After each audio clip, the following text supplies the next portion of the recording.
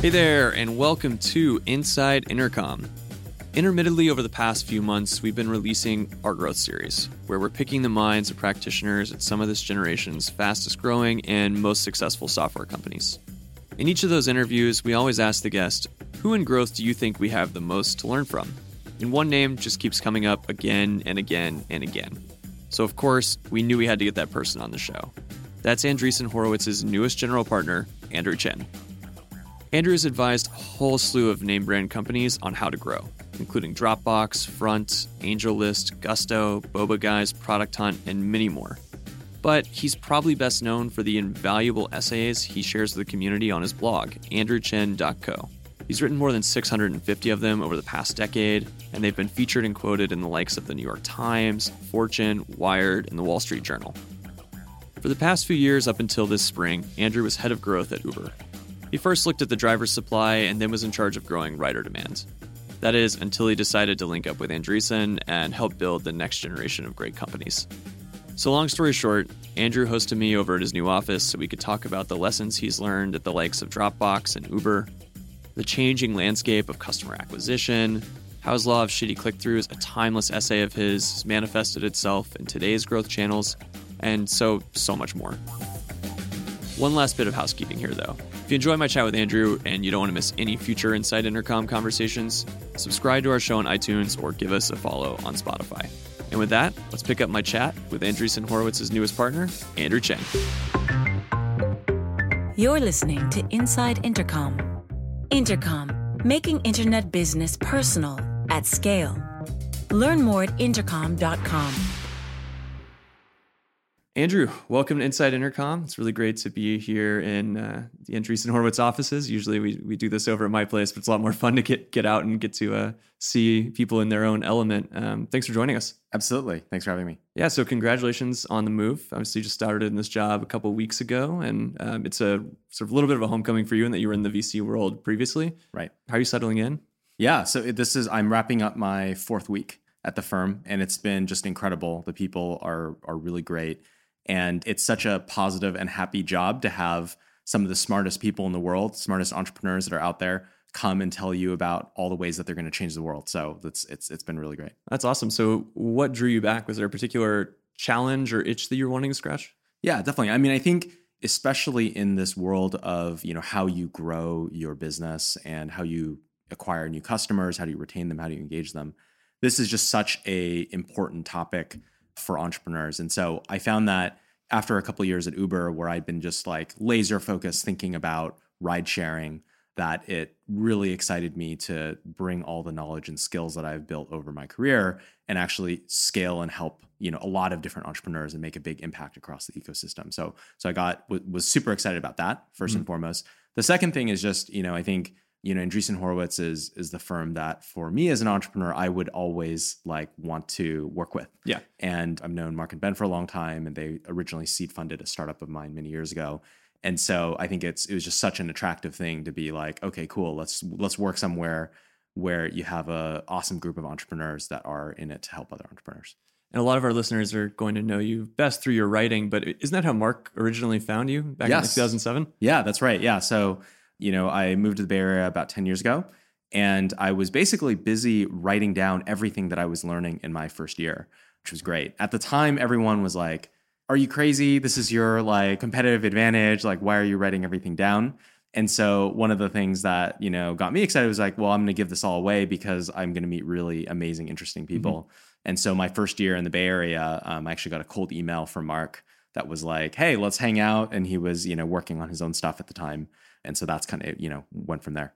We've gotten to work with a whole slew of interesting companies in the years since then. Gusto, Product Hunt, AngelList, Boba Guys even. Right. Another one of the companies that you've gotten to do a lot of work with has also had a very exciting spring, and that's Dropbox. They just had their very successful IPO, obviously. When I think about growth and Dropbox, there's a famous talk from Drew Houston all those years ago when he went through the sort of startup lessons learned deck, and there's things in there like, we were spending $200 to $300 to acquire a customer that was maybe worth $90, and we learned to shift towards virality, and there's all sorts of great stuff in there. It really is a Classic Talk. How did your involvement with Dropbox start? When did you get connected with them and how'd that go? Yeah, so Drew obviously started, and Arash started their company and put it through Y Combinator.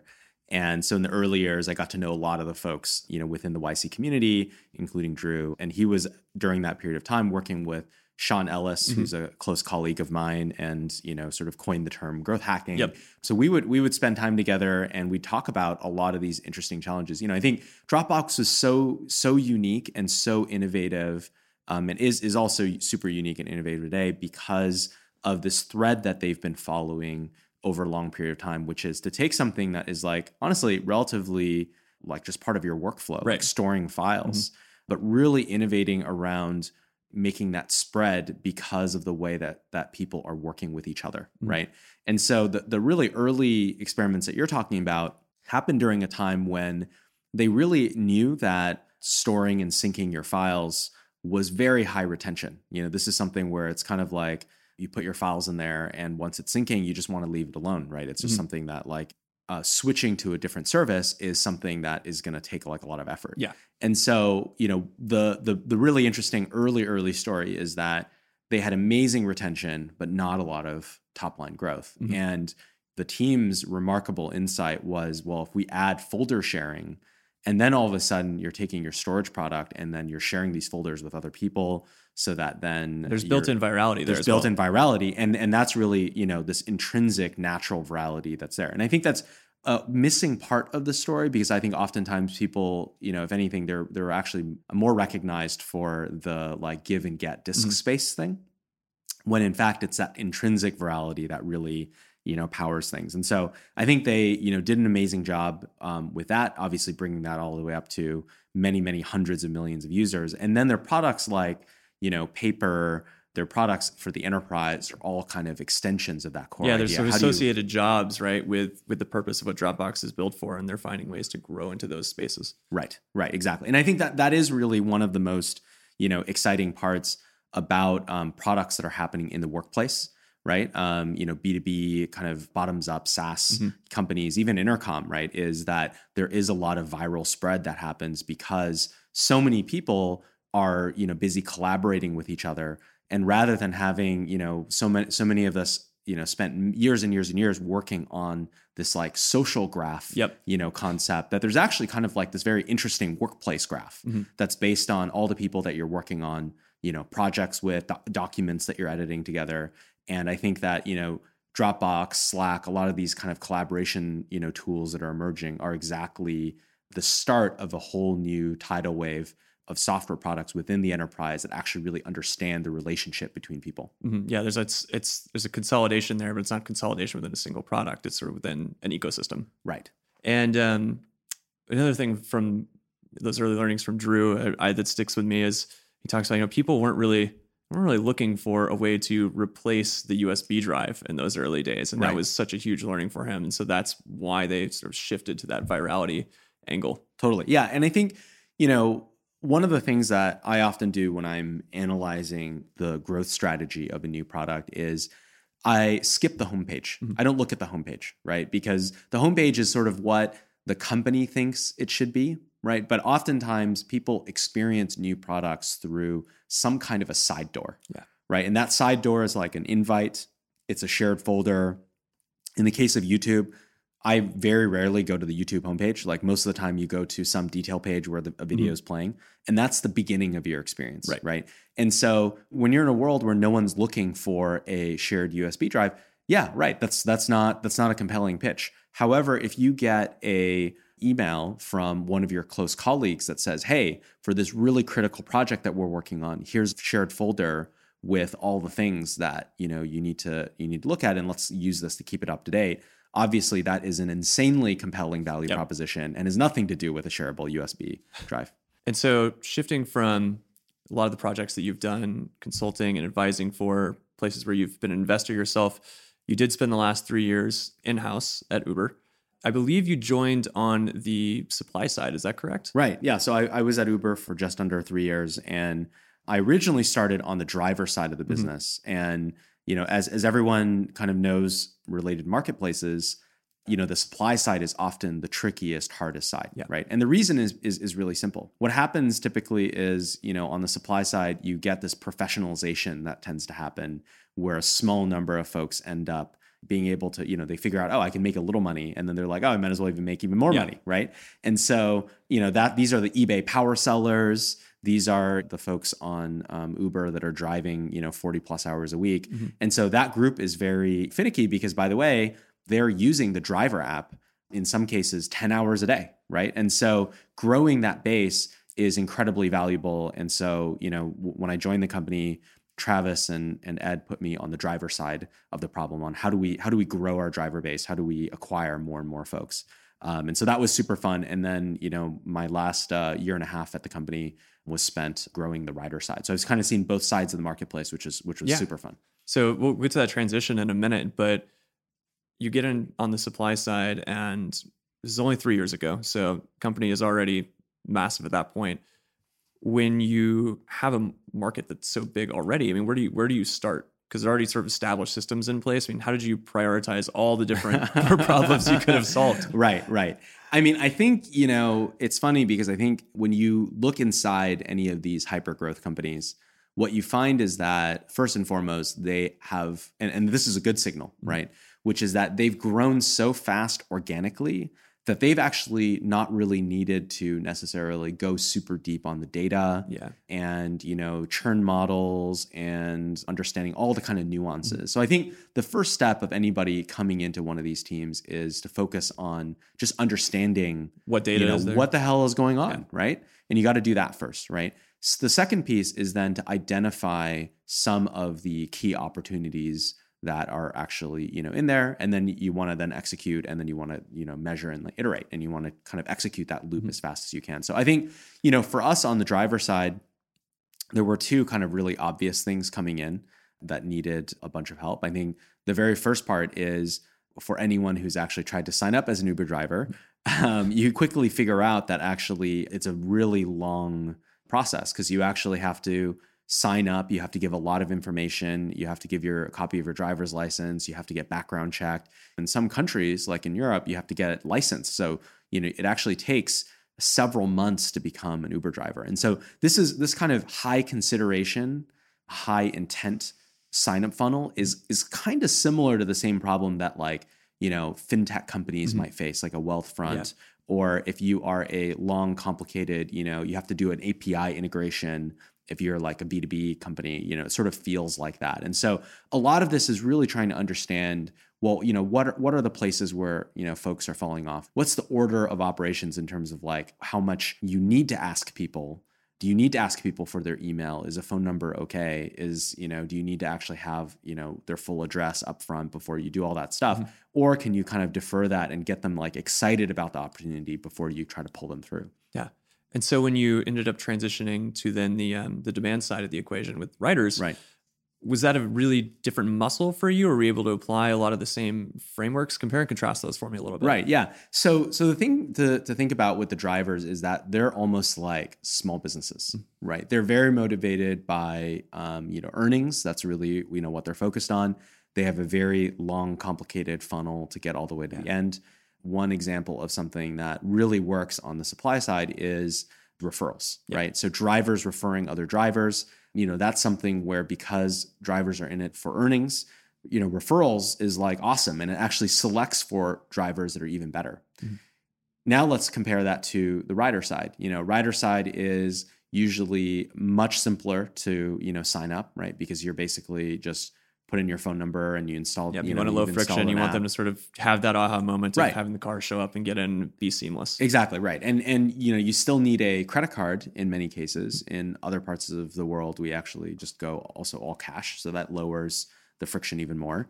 So you're talking about an order of magnitude difference in terms of the complexity of the funnel, right? So that's different.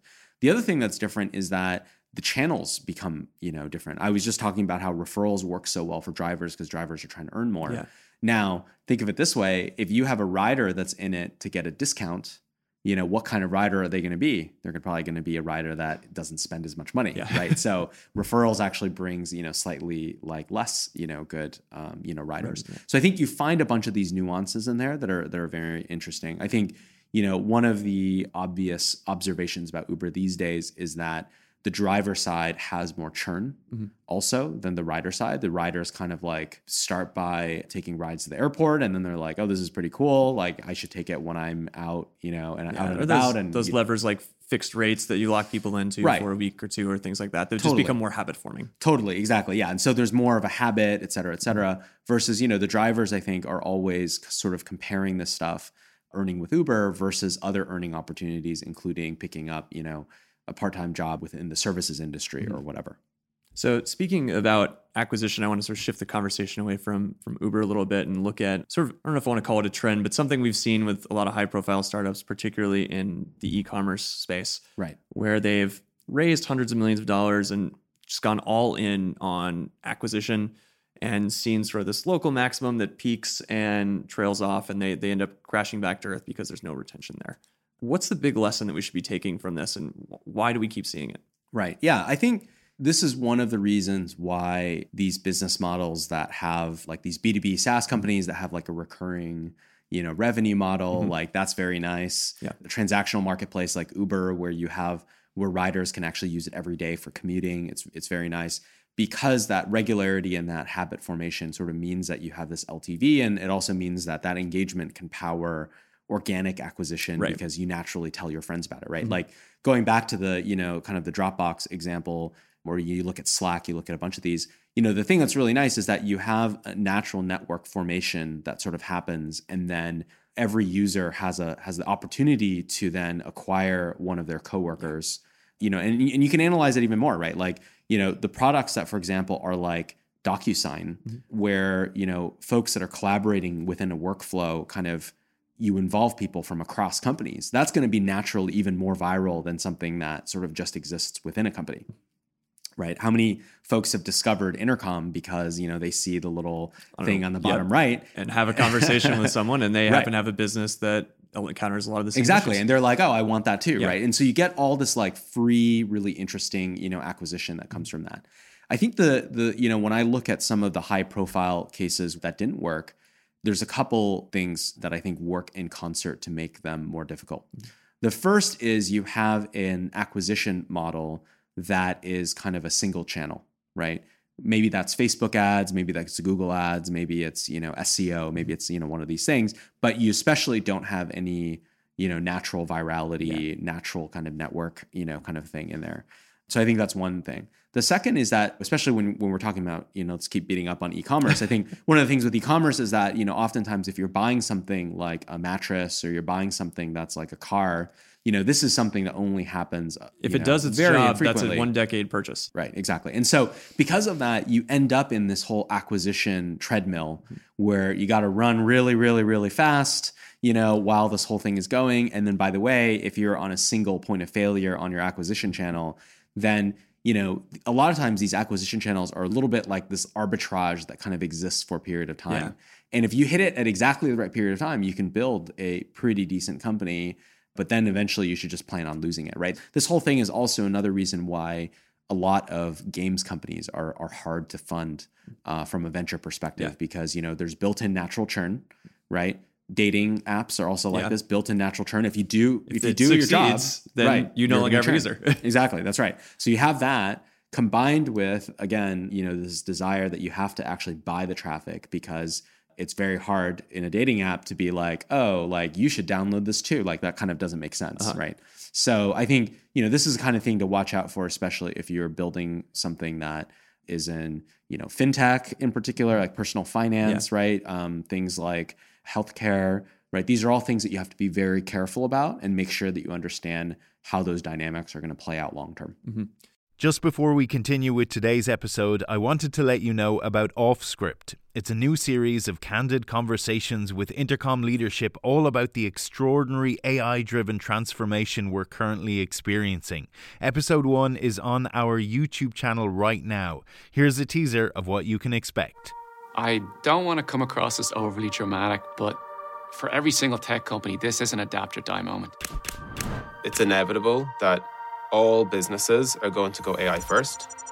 It's just a matter of time. In this post-AI world, new companies will rise, old companies will fall. Of course, some of these new companies will flame out. Some old companies will pivot successfully too. I don't think any of us could see a world where this wasn't going to be one of the biggest changes in the customer service landscape ever. The world we care about is customer service, and it's so patently obvious that the old way will be quickly obsolete. We're racing hard to build a future which will result in better experiences and results for customers and businesses too. It's not just a product change, it's a mindset change. Let's make space to talk about all of this. We have so much we want to share. We want to explore these ideas in the open. We want to provoke new ones in you. We want to learn from your reaction. You just click the kind of like big stupid go button, right, and see what happens. Welcome to Offscript. That's all to come on Offscript. The first episode is out now. You can watch it on Intercom's YouTube channel, and we'll bring you audio versions of the episodes right here. Now, back to today's episode. So then on the topic of channels then, you wrote a really great piece last year outlining this dichotomy where startups are getting cheaper and cheaper to build, but more and more expensive to grow. And I think your core thesis there really was that virality, almost naturally as a channel, is peaking. So what should listeners take into account and look at as a result of that? Is it that paid acquisition is just much more of an important tactic, or where should our mindset be? Right. Yeah. So just to quickly kind of summarize the essay I wrote, the idea is that especially in pure consumer products, there was a period of time where, we had like address book importers, and like, you may remember that, it used to be when you got an invite to a product from a friend, you were like, oh my God, what is this? Yeah. This is so cool. I want to use this. And people just kind of get used to that.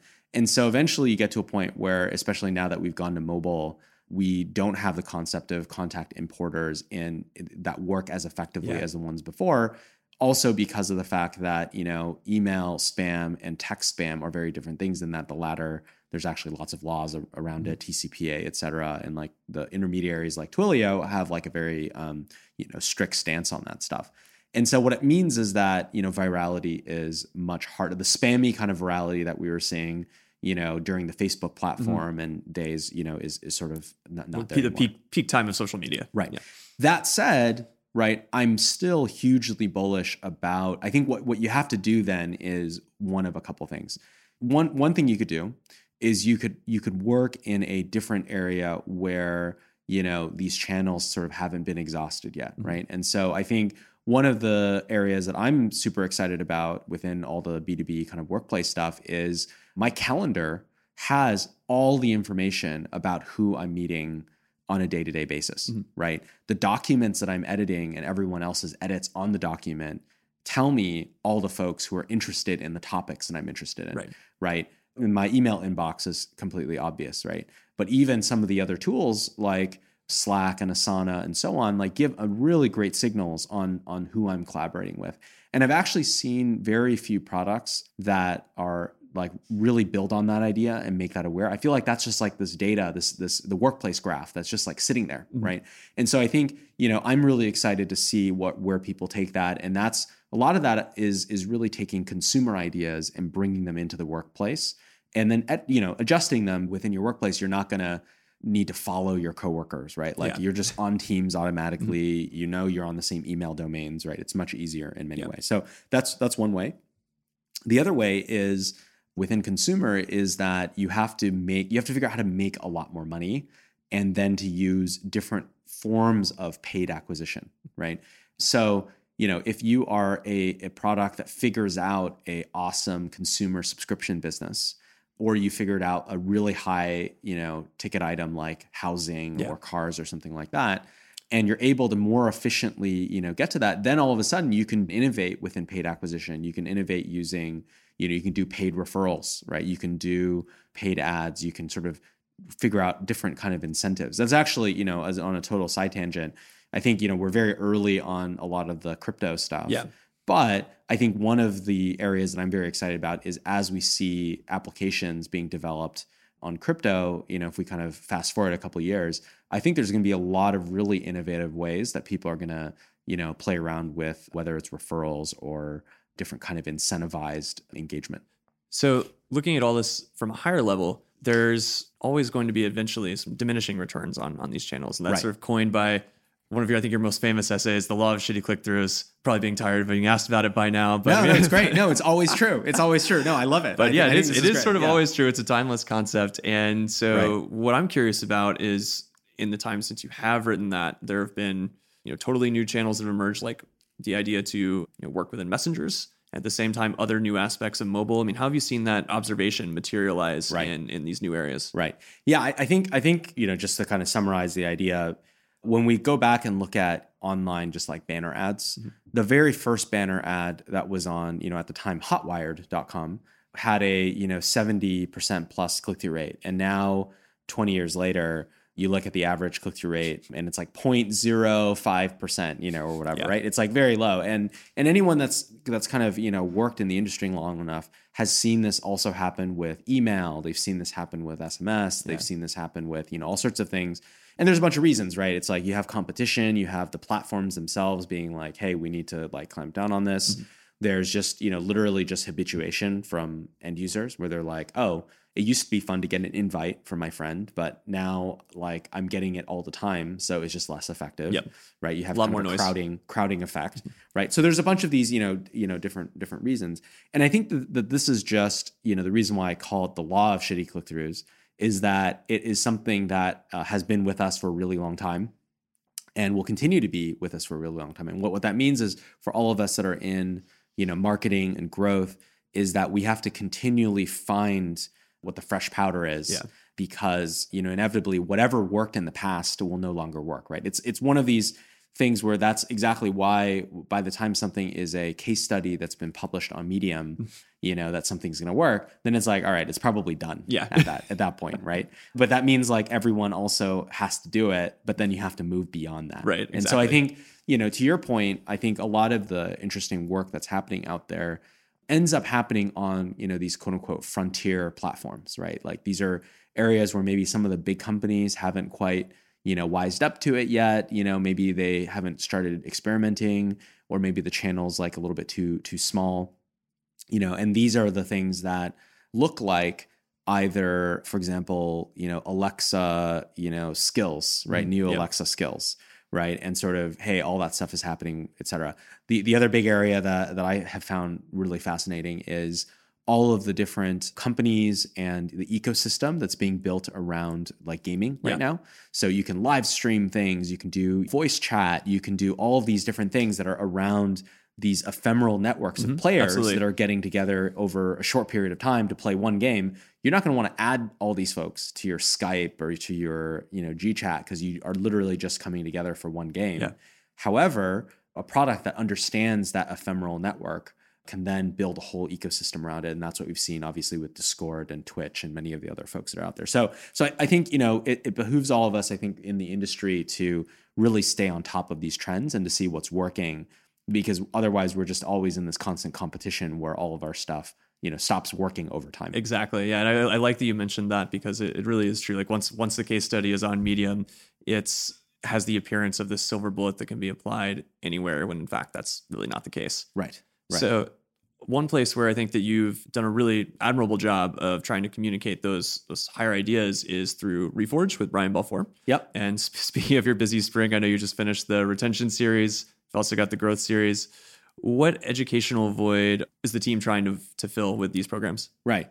Yeah. So a little bit on Reforge. So Brian Balfour was previously the VP of growth at HubSpot, which obviously invented inbound marketing and a bunch of other important concepts. So Brian and I have known each other for a long time. We write the same kind of content, meaning they're long form. We attempt to be as thoughtful as possible. Yeah. We try to, sort of not do the like quick tips and tricks kind of thing. And so we really have come to relate on that. And, what we talk about often is that the current form of executive education is kind of broken. It sort of needs to be augmented, because I think for all of us, because especially in technology, and we're kind of all on the forefront of this, we're needing to learn all of these frontier skill sets constantly. Yeah. Right. And we all need to become these like lifelong learners, because if you master something, then 2 years later, there's a new platform, there's a whole new ecosystem of, startups, and you have to just do it over and over again. And so what Brian and I have been doing is we go out and we try to collect, and we're starting with growth as kind of the first vertical. And, Brian's the CEO, I'm on the board. Yeah. And what we do is we basically try to gather all the folks that are kind of the masters of the frontier skill set. We literally ask people like, hey, who is the smartest person on the Casey Winters of the world, that kind of thing. Right, exactly. On retention, who's the smartest person about, viral growth on bottoms up SaaS, right? And we gather all of those folks and we sort of package that together, and you get in real life interaction with them. You get to sort of pick their brain. And these are all, frontier skill sets where all the most amazing practitioners, they haven't written stuff down because, it's changing all the time. And so, Brian and his team are off, sort of capturing all of that. And so they've sort of landed the first 2 programs, super high end kind of experience, and they're kind of, going on and on, more further on that. And so I'm super excited to be involved and see where it takes us. It's a really cool program. And speaking to the fact that there's a lot of really bright minds there that haven't written everything down. So just to close out, Andrew, we've got a quick list of questions we've been asking all of our growth guests that have come on the show this spring. Right. Great. Short answers are totally fine, but feel free to expand on any that you want. You ready to get started? Yes. Okay. Favorite underused growth tactic? All right. I think one of the most important things, especially when it comes to consumer and then these days in the workplace, is that your product has to be fun, right? And, we've gotten to a world where we're so busy measuring everything and optimizing everything that we forget, how important a delightful, fun experience and a very human voice and what that does to these response rates. I think that's really relatable, particularly when you talk about the idea of consumer coming into the workplace, as we discussed earlier. Right. One book that's most influenced your thinking and why? Yeah, so I love recommending this book. It's called My Life in Advertising, and it's the biography of a fellow who actually invented coupons. He invented sort of like stunt marketing back in the day of, kind of putting them in the middle of these malls, like the world's largest cake. And, you can sort of figure all these, these things out. And the reason why I find it so compelling is he's a guy that's really like invented a lot of new channels, new strategies that then, folks have built on for, sort of many decades since. So speaking of people that you admire, who in the growth community do you think we have the most to learn from? I've had a couple people mention you, so this is an interesting one for me. Yeah, absolutely. A couple of folks that I think are really great. First, obviously, Brian Balfour, Casey Winters, and Sean Klaus. I think those three guys from Reforge are involved in Reforge with me for a reason. They're sort of the most intelligent, thoughtful people from kind of different corners of the growth ecosystem. I also have learned a ton working with Ed Baker and Aaron Schildkraut at Uber. And funny enough, they actually had both started previous companies in the online dating world, right? And so an online dating, of course, is a two-sided market that's hyper-local. And so they had just amazing instincts coming into Uber about also a two-sided hyper-local marketplace. And so that was really fun. And I think those guys are awesome. This is a fun one because I know that you probably look at these in a little bit more detail than most people. Favorite recent onboarding experience? Right. I think the best one recently is actually, well, maybe I'll do a little lead up to it, right? I think we're so used to the world of digital experiences, but the problem with consumers is that when you do a push notification, you have to compete with all the other push notifications, right? So I think one of the most amazing new trends that's happening is like how physical objects that are internet connected interrupt your real life experience as you're walking around, as you're kind of moving around your own space. And so I'll use two examples there. So one is obviously all the new Lime bikes that are now in San Francisco, where the onboarding experience of walking around the city and then seeing this like green thing that's sitting there. And then, by the way, watching people in their scooters or in their bikes, zooming by, having so much fun, with a big smile on their face, right? That is an amazing onboarding experience. Totally. Like how could you get better than that, right? And the other one that I want to use, it's not an onboarding, but I think it's somewhat similar, is when you have the Amazon Echo apps kind of sitting around and you just look at them. And sometimes, by the way, while you're talking on the phone or whatever, it's, it fires up and it thinks we've all had that. Right. We've all had that experience. I think that is an awesome retention mechanic. That's like a real life retention mechanic that you're looking at something and then you're like, oh yeah, like that's a real thing. That's a tool at my disposal. Yeah. Right. And so I think, as we see more sort of internet connected devices and products, we're going to see more and more of this kind of phenomenon where we'll figure out how to optimize it, to make it even more interesting and presentable, and go from there. All right. Last one for you. You've consulted with a lot of growth teams. What's one common mistake you keep seeing them make when it comes to running experiments? Right. I think my favorite thing to talk about here is that a lot of folks spend their time, they pick the metrics first, and then they're just trying to increase them as much as possible, right? And that's a good place to start. But the problem is that especially you have to be so careful about picking your metrics. Yeah. And in fact, the thing you should pick before is you should pick what your strategy is. If your strategy is, hey, I'm going to make money on, these business customers that are going to pay me, and then I'm going to use that money to buy more business customers, right? Or, some kind of loop like that. Then what you do is then you pick the metrics that validate that strategy is working, and then you run the experiments after, right? I think it's very easy to get caught up in just picking kind of random off the shelf KPIs. Like you're like, oh yeah, MAU is good. Like, okay, MRR is good. Let's just start optimizing them without really thinking through like, okay, how does it all fit together? Andrew, this has been awesome. Thanks so much for inviting us over to your new digs and the coffee and warm hospitality. Where can our listeners go to follow what's next for you and your journey here at Andreessen? You're writing, are you speaking anywhere anytime soon? Right. Yeah. So I am finishing my first month at the firm. And one of the really exciting things for me is I'm going to be dedicating a lot more time to writing coming up. I think through all of my time at Uber, I think I maybe wrote half dozen essays or something like that. So I'm going to try to get into a couple times a month cadence. If Be careful, we're going to hold you to it. That's right. Yes. So I'm going to be writing on my blog, which is andrewchen.co. Great. And you can subscribe to your newsletter there as well. Thanks again. This has been a lot of fun. Awesome. Thank you. You've been listening to the Inside Intercom podcast. For more episodes, visit soundcloud.com/intercom. If you'd like to subscribe, search for Inside Intercom in iTunes or Stitcher. And for even more great content, check out blog.intercom.com.